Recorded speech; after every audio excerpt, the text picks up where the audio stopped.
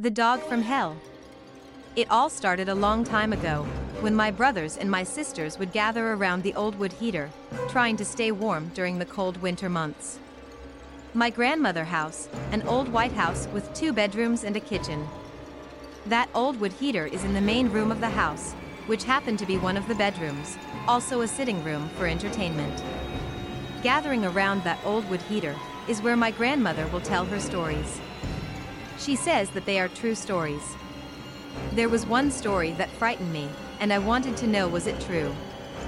One Halloween night, we all gather around that old wood heater eating popcorn and drinking soda pop, while we waited for Grandma to tell us the story about the big black dog with red eyes that dragged a big chain. She started the story about the location where people have spotted this big black dog that they have named the dog from hell. Being African American and living on a white farmer land, I am sure parents and grandparents told stories to keep us, the children, in our place to respect the white farmer land. My grandmother's house sits on a hill, surrounded by acres and acres of farmland. The landscape was like a roller coaster, up and down with curved roads, in a small town in North Carolina. My grandmother is 78 years old, with long gray hair. She walked slowly but speak clearly. The story focus point starts on an old dirt road that was about 500 feet from the house. It was no throughway, only a farm road to harvest crop, and when you get to the end is where you will find the dog from hell. My grandmother would say that, when you hear that chain dragging alongside the bushes, you will start to hear the limbs on the branches begin to break.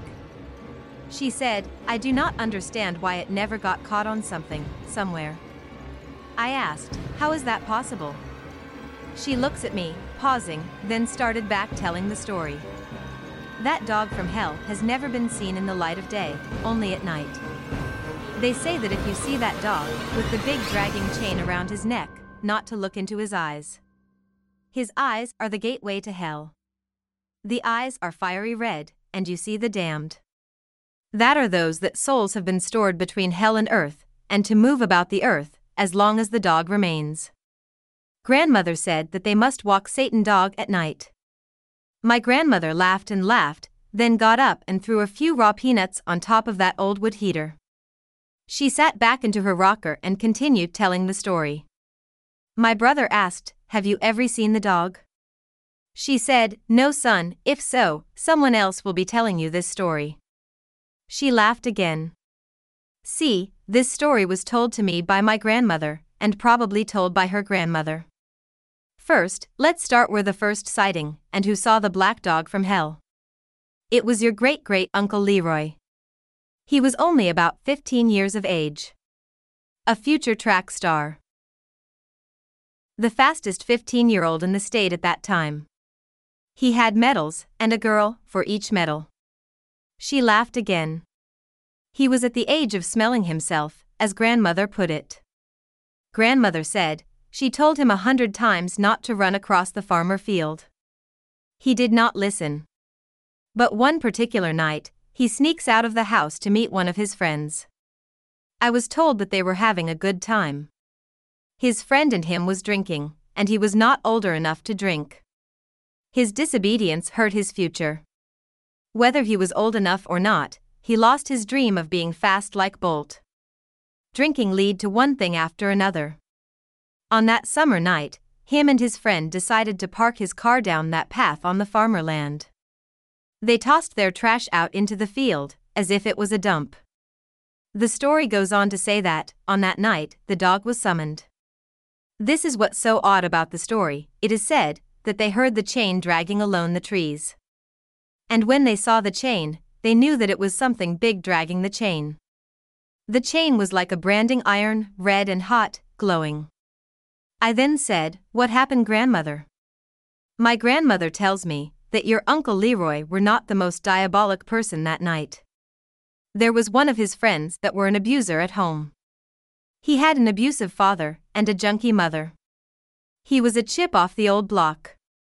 He did not care about the life of animals. He will torture stray cats and wandering dogs just for his entertainment. Well, on that night, with his trunk up and beer cans everywhere, He saw what he thought was only a dog, so he grabs a tire iron from the trunk and begin to run toward the dog. The dog decided he is going to meet him. Your Uncle Leroy said that the dog made a U-turn, and when the chain came around, it slapped his friend on the side of his face. A few years later, Uncle Leroy's friend was killed in a car accident. It is said that if you were to see this dog, and look him in the eye, you will see Uncle Leroy's friend trapped inside, beating on the dog, from hell pupil. Grandmother said, "Stay away from that dirt road." As we were going to bed, I said, "What an imagination." See, I knew the story that the old people told back then, but it can have a frighten effect on the little ones. The next day, my brother Brent, who is the youngest of my 6 brothers, said to me, "I was thinking last night about what Granny said about the dog. I could not sleep because if there is a dog out there, we need to get him or her before it gets us." Brent was 14 going on 15 with green eyes, and he likes puzzles and games that solve problems. He found the story not to be true, but a fairy tale, told to us so that we would not be a burden to the farmer. "Brent, I am feeling some type of way," I said. "By the way, my name is Naomi." I was beginning to think that my baby brother knew what we were about to do. I am this skinny 17-year-old, freckly-faced girl that look up to my brothers and my father. "We will look for this ghost dog, or dog from hell, or whatever," Brent said with a smile on his face. Meanwhile, Brent and I started planning our mission. We will go to that old dirt road tomorrow and investigate the story of the dog from hell. The next morning, Brent and I, after breakfast, finish working on the plan. We knew that grandmother takes a nap around 12 noon after giving us a snack. The rest of the kids were out playing, but Brent and I sat on the floor talking about leaving the house once Granny was asleep. We did not want the other kids to know what we were doing, so we would plan a foot race down the road. Something that we often did. "Are we walking down that old dirt road? You might can outrun me, but cannot you outrun that dog?" said Brent. I paused for a few seconds and then said, "Okay, we take the bikes."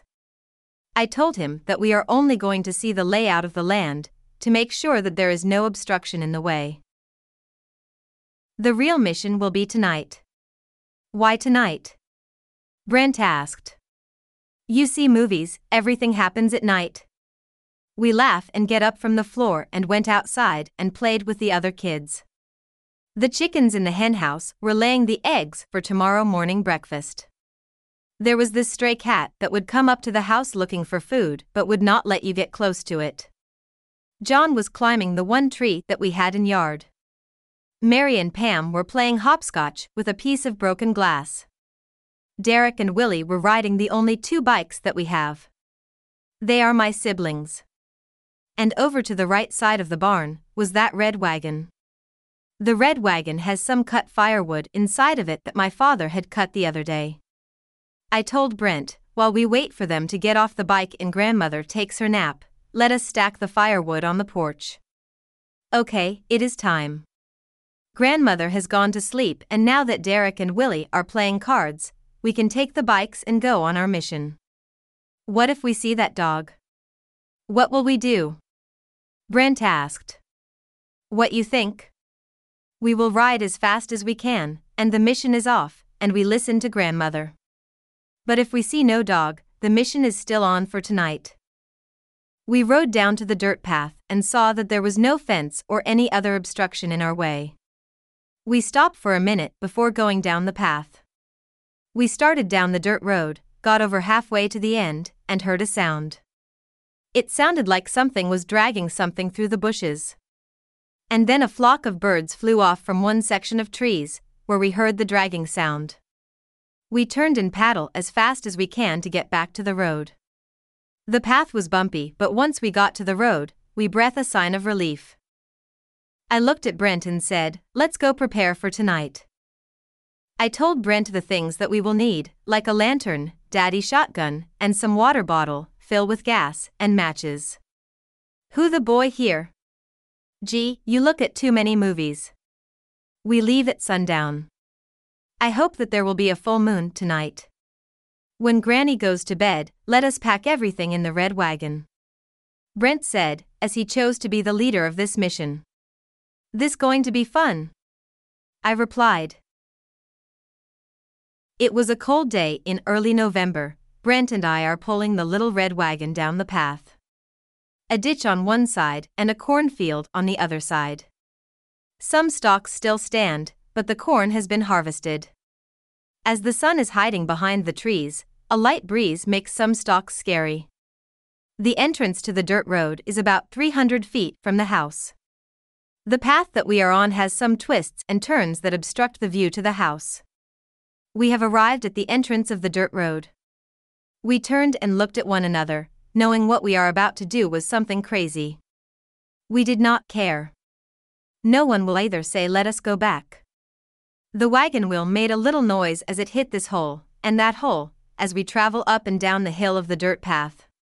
The night stars have emerged, and there is a half moon. At the top of the hill on the path, there was a calm wind that blew and a stink that concerned us. Over in the field lies a dead coyote. The smell became worse the closer we got near it. We could see down the path of the dirt road, and at the end is the tree line. The path continues, but the closer we got, the darker it got. "I think I better load the shotgun," Brent said quietly. "I will grab one of the gas bottles," I said quietly. Suddenly, we were not walking as fast. Although there are stars in the night sky, there are also clouds that hide the light of the half moon. "Look." I pointed my finger down the path. We stopped for a second. "What?" Brent said, pointing the loaded shotgun down the path. "I thought I saw something," I said as I lifted the lantern. Holding the gas bottle in one hand and the lantern in the other, we continue walking and pulling the red wagon on that bumpy dirt road. It is dark now. The light from the lantern only seems to show us and the wagon. We begin to think that we made a mistake. Then there was a sound, a howling sound, that we could not determine the direction from which the sound came from. Only less than 50 feet away from the tree line, some flocks of birds flew toward us, which causes Brent and I to drop to the ground. When we got up, we see the big black chain, we hear the frightened sounds. I looked at Brent. He turned and looked at me with his mouth wide open. He then unloaded the shotgun and returned it back to the wagon, and I lowered the lantern and put back the gas bottle. We turned the red wagon around and talked and laughed all the way home.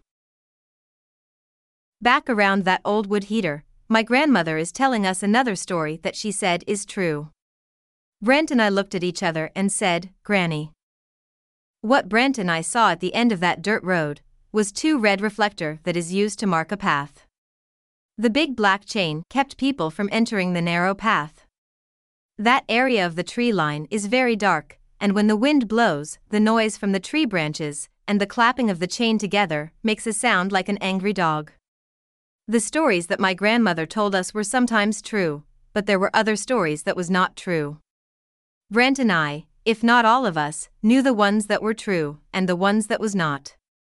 The ones that were told that was not true were the stories told to keep us out of trouble, living in the late 60s and early 70s. Meanwhile, as we were about to hear grandmother start the next story, we hear police activity down the road. We run to the window, but my grandmother opens the door and walked out on the porch. The car that the police was chasing turned quickly onto that dirt road and turned the lights off. The police kept going. My grandmother asked us all to gather around the old wood heater as she started the next story. But before she started, she did say, "The wicked will see the dog." With peanuts on the heater, soda pops in our hand, my grandmother said, "This is the story about a little boy that refused to do his day-to-day activities. But the little boy complained and played around all day until he was missing." Until next time, stay obedience.